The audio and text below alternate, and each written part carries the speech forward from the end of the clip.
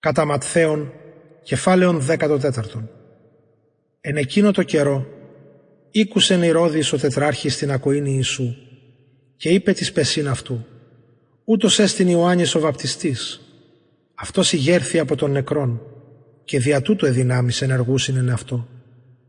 Ο γάρ Ηρώδης, κρατήσας τον Ιωάννην έδισεν αυτόν και έθετο εν φυλακή δια Ηρωδιάδα την γυναίκαν Φιλίππου του αδελφού αυτού. Έλεγε γαρ αυτό ο Ιωάννης: ούκ εξαιστήσε έχειν αυτήν. Και θέλον αυτόν αποκτήνε εφοβήθη των όχλων, ότι ως προφήτην αυτόν ήχον.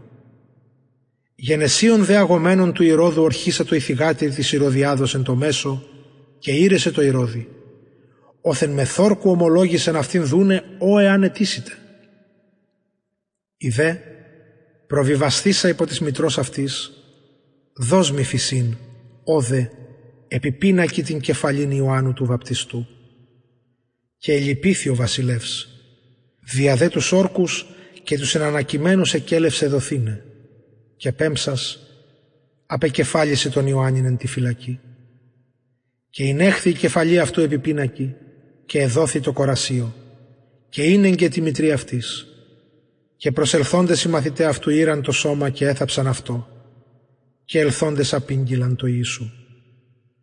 Ακούσας δε ο Ιησούς, ανεχώρησεν εκείθεν εν πλοίο εις έρημον τόπον κατηδίαν. Και ακούσαντες οι όχλοι, οικολούθησαν αυτό πεζή από τον πόλεον. Και εξελθών ο Ιησούς, είδε πολλήν όχλων και εσπλαχνίσθη επ' αυτής, και εθεράπευσε τους αρρώστους αυτών. Οψίας δε γενομένης προσήλθον αυτό οι μαθητέ αυτού λέγοντες: έρημος έστιν ο τόπος και η ώρα ήδη παρήλθεν. Απόλυσον τους όχλους, ή να απελθόντες εις τας κόμμας αγοράσουσιν εαυτής βρώματα. Ο δε Ιησούς είπεν αυτής: ου χρείαν έχουσιν απελθήν, δότε αυτής ημείς φαγήν. Ή δε λέγουσιν αυτό: ουκ έχομεν όδε ημί 5 άρτους και 2 ηχθείας. Ο δε είπε: φέρετέ μοι αυτούς όδε. Και κελεύσας τους όχλους ανακληθήνε επί τους χόρτους, λαβών τους 5 άρτους και τους 2 ηχθείας, αναβλέψας εις τον ουρανόν ευλόγησε, και κλάσας έδωκε τις μαθητές τους άρτους, οι δε μαθητές της όχλης. Και έφαγον πάντες και εχορτάστησαν, και ήραν το περισσεύον των κλασμάτων 12 κοφίνους πλήρης. Οι δε αισθίοντες ήσαν άνδρες ως 500.000 χωρίς γυναικών και παιδίων. Και ευθέως ηνάγκασεν ο Ιησούς τους μαθητάς αυτού εμβήνει εις το πλοίον και προάγειν αυτόν εις το πέραν έως σου απολύσει τους όχλους. Και απολύσας τους όχλους ανέβη εις το όρος κατηδίαν προσεύξαστε. Οψίας δε γενομένης μόνος είναι εκεί. Το δε πλοίον ήδη μέσον της θαλάσσης είναι, βασανιζόμενον υπό των κυμάτων. Είναι γαρ εναντίος ο άνεμος. Τετάρτη δε φυλακή της νυκτός. Απήλθε προς αυτούς ο Ιησούς περιπατών επί της θαλάσσης.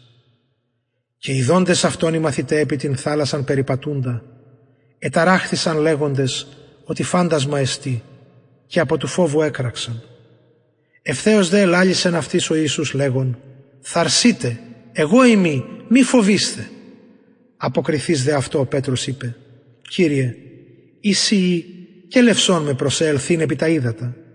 Ο δε είπεν: ελθέ. Και κατά βάσα από το πλοίο ο Πέτρος περιεπάτησεν επί τα ύδατα ελθύν προς τον Ιησούν. Βλέπον δε τον άνεμον ισχυρόν εφοβήθη, και αρξάμενος καταποντίζεσθε έκραξε λέγον: Κύριε, σώσον με. Ευθέως δε ο Ιησούς εκτείνας την χείρα επελάβετο αυτού και λέγει αυτό: «Ο λιγόπιστε, εις τι εδίστασας?» Και εμβάντων αυτόν εις το πλοίον εκόπασεν ο άνεμος. Οι δε εν το πλοίο ελθόντες προσεκίνησαν αυτό λέγοντες: «Αληθώς, Θεού Υιώσι», και διαπεράσαντες ήλθον εις την γην Γεννησαρέτ. Και επιγνώντες αυτόν οι άνδρες του τόπου εκείνου απέστειλαν εις όλην την περίχωρον εκείνην και προσύνεγκαν αυτό πάντα στους κακώς έχοντας και παρεκάλουν αυτόν ή να καν μόνο άψονται του κρασπέδου του ηματίου αυτού, και όσοι ύψαντο διεσώθησαν.